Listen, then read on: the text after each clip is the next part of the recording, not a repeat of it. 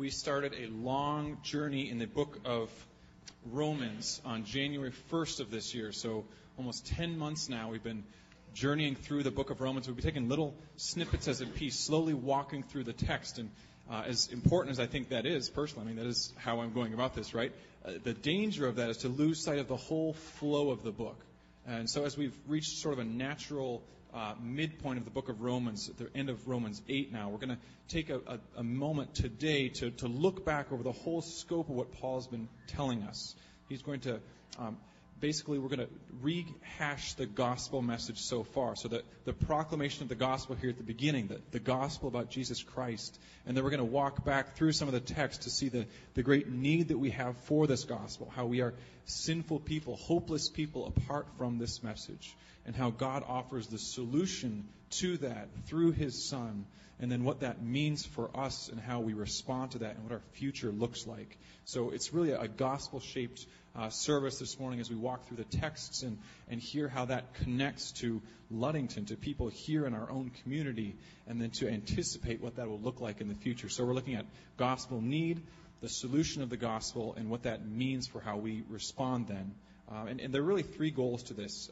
The one is to really gain a sense for the whole thing, to gain a sense for where Paul has taken us to this point of Romans. So it's really a recap of Romans 1 through 8, so we understand what he's really saying here. And the other part of that is to connect the text, to connect what Paul is saying to here and now, where we are in our community, in our context. So we have a couple of testimonies of what that looks like from people who live here, who see that, see the need for the gospel and have responded with the gospel. And then the third goal is then to hear that and to have a growing excitement for what that means for us today and for us into the future.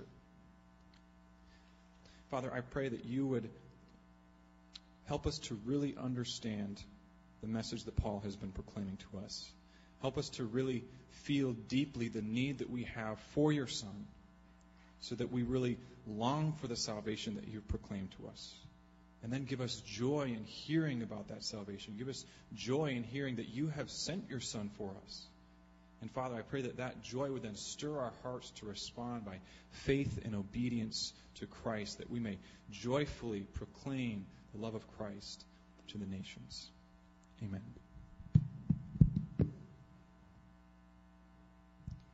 Romans chapter 1, verses 16 through 25.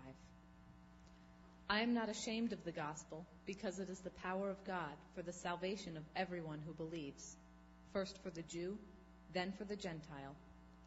For in the gospel a righteousness from God is revealed, a righteousness that is by faith from first to last, just as it is written, the righteous will live by faith. The wrath of God is being revealed from heaven against all the godlessness and wickedness of men who suppress the truth by their wickedness, since what may be known about God is plain to them, because God has made it plain to them. For since the creation of the world, God's invisible qualities, His eternal power and divine nature, have been clearly seen, being understood from what has been made, so that men are without excuse. For although they knew God, they neither glorified Him as God nor gave thanks to Him. But their thinking became futile, and their foolish hearts were darkened. Although they claimed to be wise, they became fools, and exchanged the glory of the immortal God for images made to look like mortal man and birds and animals and reptiles. Therefore God gave them over in the sinful desires of their hearts to sexual impurity, for the degrading of their bodies with one another. They exchanged the truth of God for a lie, and worshipped and served created things rather than the Creator, who is forever praised. Amen. My name is Joey Anderson. I am a junior at Ludington High School. I have spent 4 recent years of public school after being homeschooled for most of my life. The things I've encountered during these past 4 years have changed me more than I ever believed would be possible. It is my great joy that I am able to stand before you today. By the grace of God, I am alive.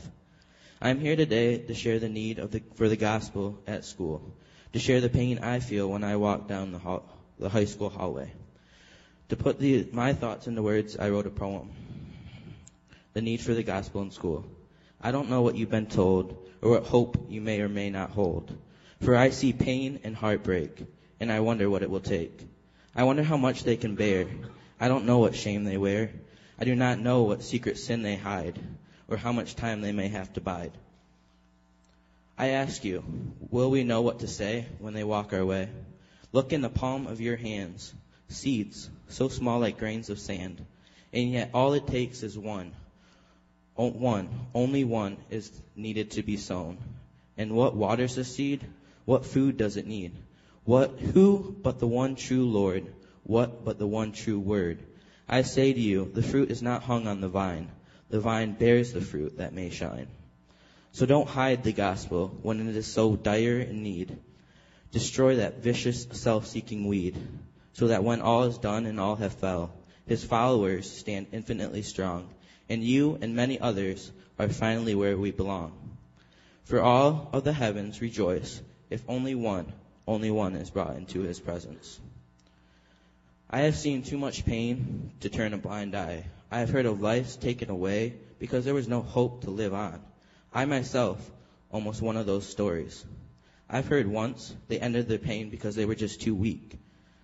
But I've seen their eyes. I've seen their looks for longing, and I've seen no hope in their eyes.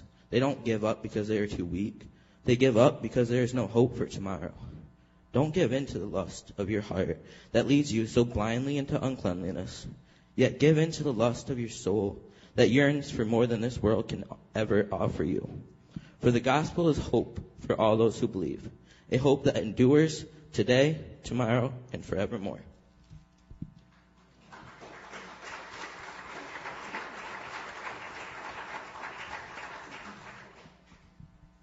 Romans 2, verses 1 through 11.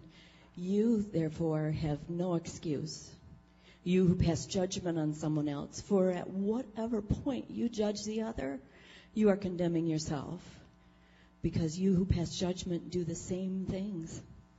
Now we know that God's judgment against those who do such things is based on truth.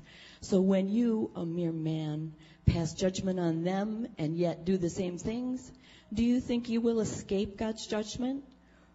Or do you show contempt for the riches of his kindness, tolerance, and patience, not realizing that God's kindness leads you toward repentance?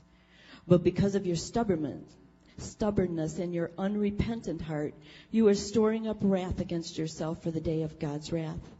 When the righteous judgment will be revealed, God will give to each person according to what he has done. To those whom by persistence in doing good seek glory, honor, and immortality, he will give those eternal life. But for those who are self-seeking, who reject the truth, who follow evil, there will be wrath and anger. There will be trouble and distress for every human being who does evil, first for the Jew, then for the Gentile, but glory, honor, and peace for everyone who does good, first for the Jew, and then for the Gentile. For God does not show favoritism. Over the past 2 years, I have worked in several different jobs that all involved working with people in our county and sometimes neighboring counties. In an effort to help kids, I've learned about their families. Often I feel like I've learned too much because the mere glimpses of their pain that I see is overwhelming. It continually surprises me that so many people in our community have such a depth, longevity, and variety of pain. Some of their stories are stories I could never even imagine. A few weeks ago, Pastor Gary shared a quote that someone shared with him. I think it was something like, "Be kind, for everyone you meet is facing a hard battle." That statement is a great summary of what I feel the Lord has been teaching me lately. I'll tell you that when I see or learn about something bad that a child has done, or even worse, something awful that has happened to a child, I usually respond with anger and develop my own awful judgments. But really, what's more difficult to do is recognize that these bad choices are often made by people who are in such pain themselves that they cannot go beyond immediate gratification, or they cannot think clearly about the effects that their actions have. So many people in our community need to know the Lord and the perfect love he has for us, and only then will they be able to be relieved of their own pain and be able to give actual love to others. We all have pain, it's true. In this church, though, we have so many stories of God's love, faithfulness, and provision. that we are blessed with a hope that helps us endure. It is my prayer that God will continue to guide our hearts in sharing his love with the people who need his sweet hope for their great wounds. What shall we conclude then? Are we any better? Not at all. We have already made the charge that Jews and Gentiles alike are all under sin. As it is written, there is no one righteous, not even one. There is no one who understands, no one who seeks God. All have turned away. They have together become worthless. There is no one who does good, not even one. Their throats are open graves. Their tongues practice deceit. The poison of vipers is on their lips. Their mouths are full of cursing and bitterness. Their feet are swift to shed blood. Ruin and misery mark their ways. In the way of peace they do not know. There is no fear of God before their eyes. Now we know that whatever the law says, it says to those who are under the law, so that every mouth may be silenced and the whole world held accountable to God. Therefore, no one will be declared righteous in his sight by observing the law. Rather, through the law, we become conscious of sin. In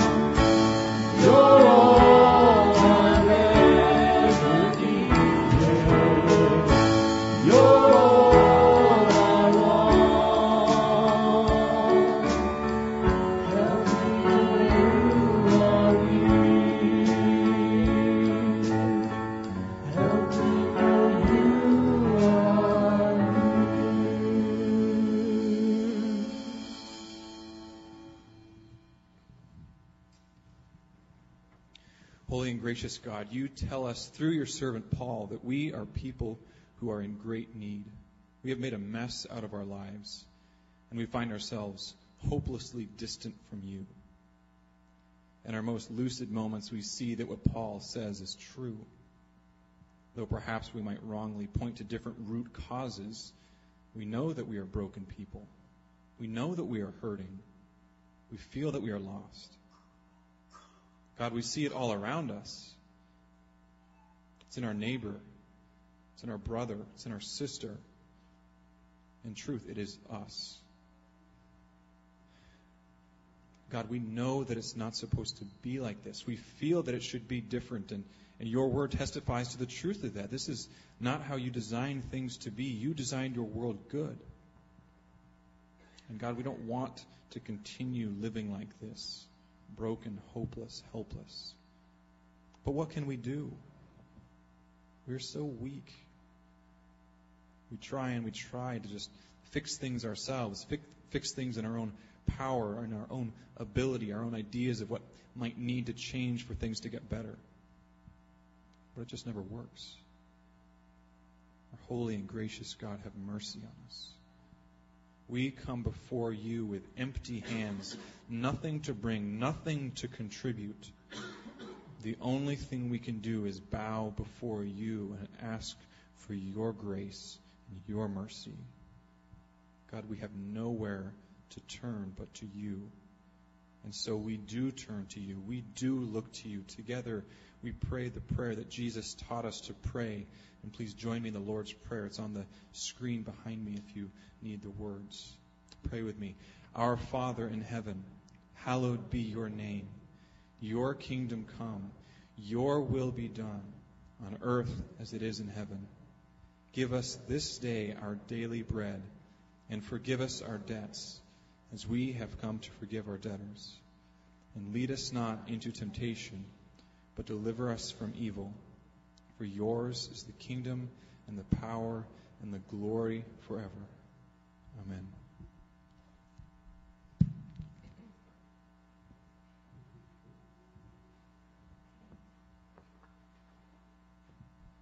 The Gospel from Romans 3, 21 through 26.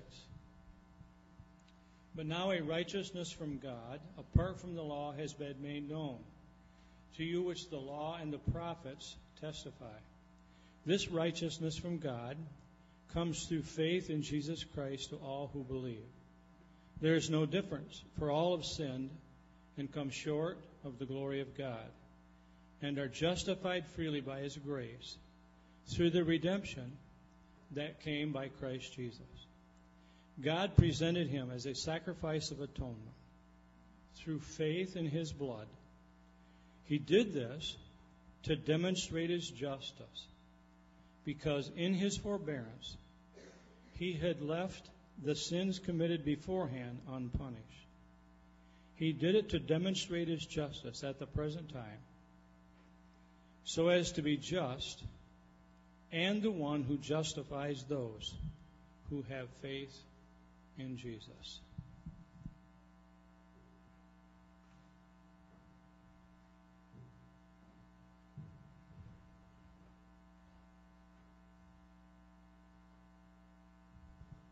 Romans 5, 1 through 11. Therefore, since we have been justified through faith, we have peace with God through our Lord Jesus Christ, through whom we have gained access by faith into his grace, in which we now stand. And we rejoice in the hope of the glory of the Lord. Not only so, but we also rejoice in our sufferings, because we know that suffering produces perseverance, perseverance character, and character hope. And hope does not disappoint us, because God has poured out his love into our hearts by the Holy Spirit, whom he has given us.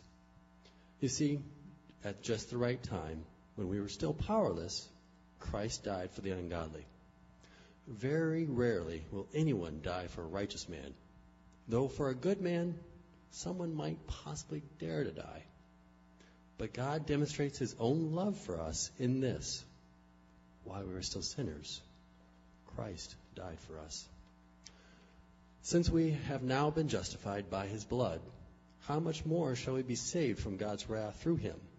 For if, when we were God's enemies, we were reconciled to him through the death of his Son, how much more, having been reconciled, shall we be saved through his life?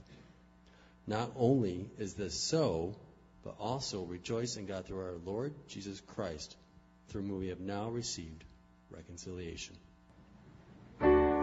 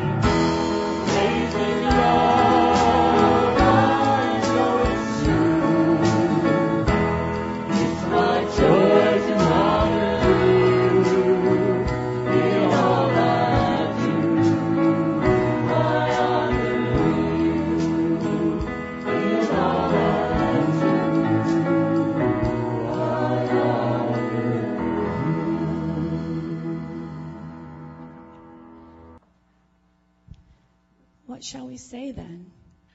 Shall we go on sinning so that grace may increase? By no means. We died to sin. How can we live in it any longer? Or don't you know that all of us were baptized into Christ Jesus? We were baptized into his death. We were therefore buried with him through baptism into death, in order that just as Christ was raised from the dead through the glory of the Father, we too may live a new life. We have been united with him like this in his death. We will certainly also be united with him in his resurrection. For we know that our old self was crucified with him, so that the body of sin might be done away with, that we should no longer be slaves to sin, because anyone who has died has been freed from sin. Now, if we die with Christ, we believe we will also live with him. For we know that since Christ was raised from the dead, he cannot die again. Death no longer has mastery over him. The death he died to sin once for all. But for the life he lives to God. In the same way, count yourselves dead to sin, but alive to God in Christ Jesus.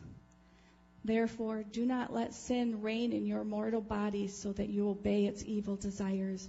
Do not offer the parts of your body to sin as instruments of wickedness, but rather offer yourselves to God as those who have been brought from death to life, and offer the parts of your body to him as instruments of righteousness.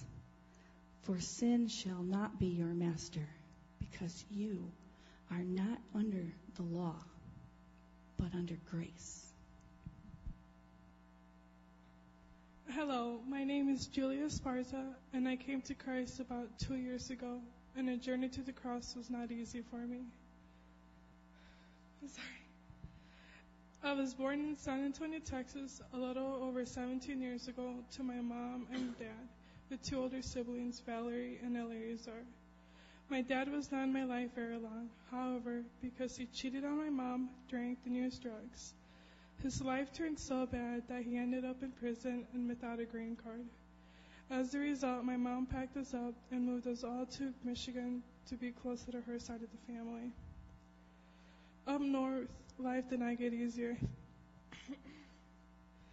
My family and I moved to many places, but one move made everything more interesting. We moved in with my Aunt Ganda, and her boyfriend was not kind to us. In the middle of a huge argument about something silly, like what we were going to have for dinner, I had enough. I walked out of the house and went to a friend's house next door.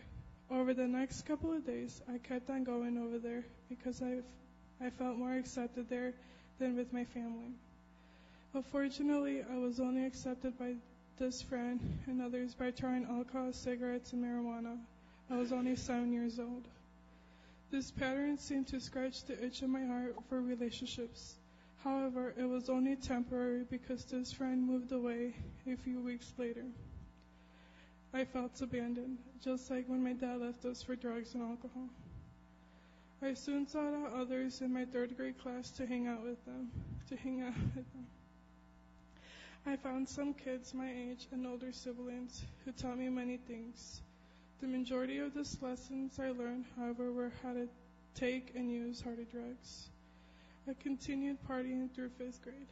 This year I had a boyfriend for the first time, thinking that it was the way to show love. I had a physical relationship with him and then others. I did not think what I was doing was wrong at first, but I was so confused and there was so much turmoil in my heart. I longed to have close relationships, but it seemed as though I could not keep them around me. Girls and guys who came into my life ended up leaving to go to counseling, moving away, or going to juvie. Nobody stayed in my life. One of my friends, Raven, she was not into what I was doing outside of school. Because of our relationship, I was able to stay clean for 6th and part of 7th grade. But one day, my friend and I found some of my brother's drugs, and I showed her how to use them. Since this was new to Raven, she wasn't addicted to them like I was, and the cycle began again for me. My mom and sister found out what I was doing in my life, and I had to sleep in the same room as my mother because she did not trust me. I found ways to sneak around her. I hated my life. I was filled with so much guilt and shame. I did not know what to do. I began cutting myself in order to relieve some of the pain and guilt I felt inside. It helped me to see the cuts on my wrists. Those wounds felt like a penance for the wrong I did. One day, a friend saw the marks on my wrist and told me he had a better solution for selfishly cutting myself. There is no point of hurting yourself when you know you could help other people by having a physical relationship with them. I listened to those lies. Drugs, drinking, sex, and later, stealing became my life. I felt so empty. Cutting no longer helped me to release my sadness, so I tried harder, not just to inflict wounds, but actually to kill myself. One time as I attempted to end my life, someone stopped me. I don't remember the details of who or how I did not go through with it, but I know now that it was the Lord's provision. He wanted me to live. God also wanted to reach into my rescue. He used my friends and one family member to do this. My uncle Doug. He became one relative I could trust. He saw the cuts on my wrist and also knew I was in the partying scene throughout middle school. He didn't tell anybody about it.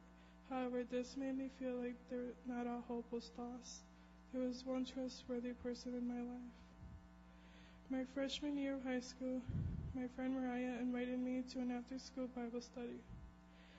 At first, I didn't really hear or understand what Jamie Garcia taught and the other students were teaching. But I started to soak in more truth the more often I went. I was so curious about God. Could He be the answer to my pain? However, at the end of that year, I went back to my old ways. Joey Anderson was a part of the Bible study, and I started to avoid him and his family because I was deeply ashamed. One night, I got in a fight at a party, and somebody was going to call the cops. I quickly phoned Joey, and he sent Megan Anderson London and her now husband David to come pick me up. I ended up staying the night at the Andersons' house, and the next morning talked with Joey about what happened the night before. He helped me to see finally that I did not have to walk through this difficult life alone. God was with me, even when I didn't feel Him. Throughout the few next months, I learned about Jesus by going to church and by talking with the Andersons. I felt loved and accepted like never before. Since then, God has brought people into my life who have helped to pull me out of the life of sadness I once lived. Because of this, I now live for Jesus. It has not been an easy road.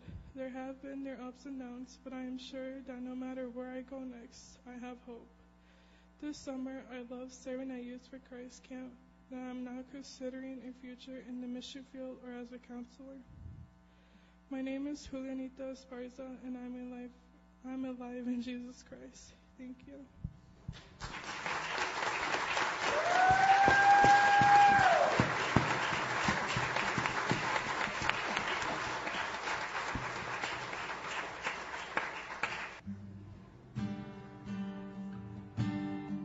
We're going to sing a song about bowing our hearts and bending our knees, and the Lord making us humble. And I don't know about you guys, but when you hear about what He can do, and we think about some of our own testimonies, we didn't come from something like that. But the reality is God saved us. And we stand here in front of each other as brothers and sisters in Christ. I'd like to encourage every single one of you today to give this young lady a hug after church and do the same for this young man.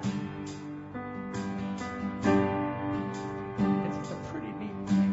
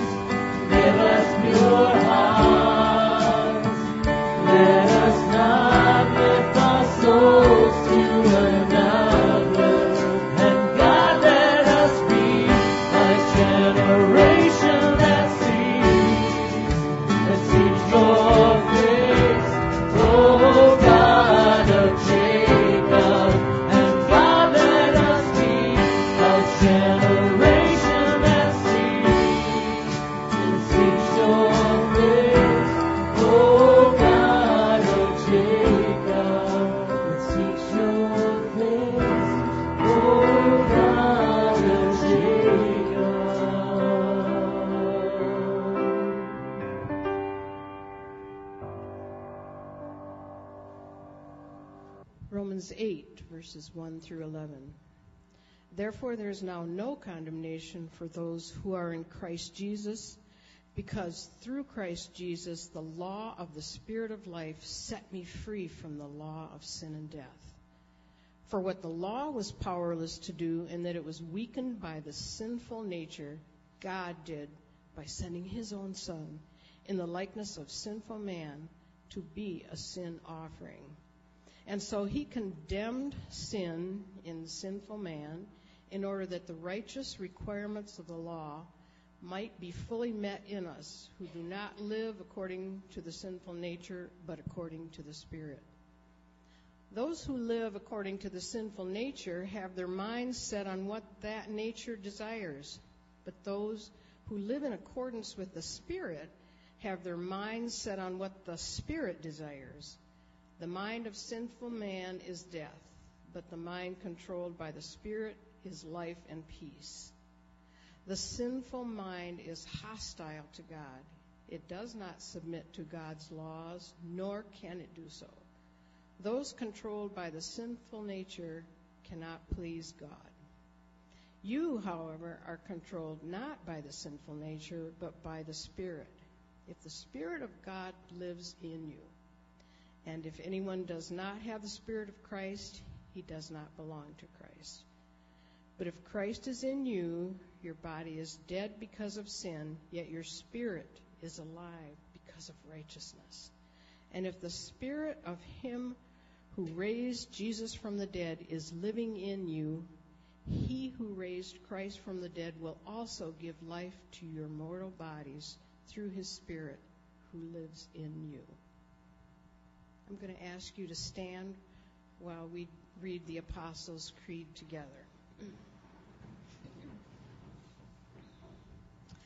I believe in God, the Father Almighty, maker of heaven and earth, and in Jesus Christ, his only Son, our Lord, who was conceived by the Holy Spirit, born of the Virgin Mary, suffered under Pontius Pilate, was crucified, dead, and buried.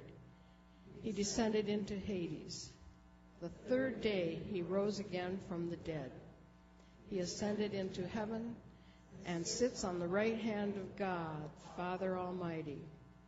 From there he shall come to judge the living and the dead. I believe in the Holy Spirit, the Holy Catholic Church, the communion of saints, the forgiveness of sins, the resurrection of the body, and the life everlasting. Amen.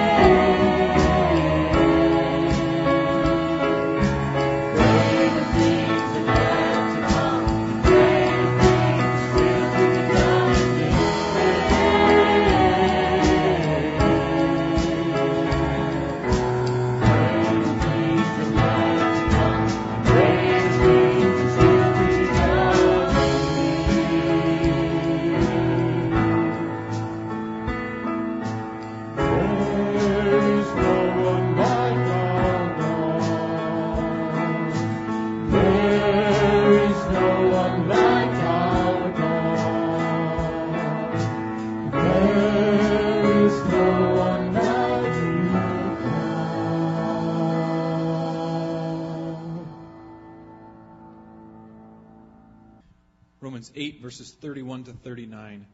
What then shall we say in response to these things? If God is for us, who can be against us? He who did not spare his own Son, but gave him up for us all, how will he not also, along with him, graciously give us all things? Who will bring any charge against those whom God has chosen? It is God who justifies. Who then is the one who condemns? No one. Christ Jesus, who died, more than that, who was raised to life, is at the right hand of God and is also interceding for us. Who shall separate us from the love of Christ? Shall trouble or hardship or persecution or famine or nakedness or danger or sword? As it is written, for your sake we face death all day long. We are considered as sheep to be slaughtered.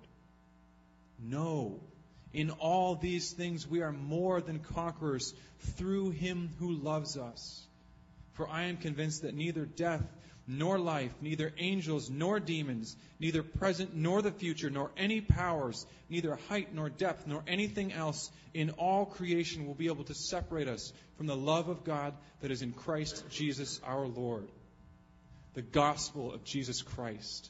God is just getting started. We are given the glorious task of proclaiming this beautiful message to a people who desperately need the hope of God. If you have questions about what this means or anything that's gone on in the service, please find me or find someone after the service and ask us. And now receive God's blessing. May God speak this message down deep into your hearts so that you may know his love and that may be your rock. Go in the grace and love of Christ.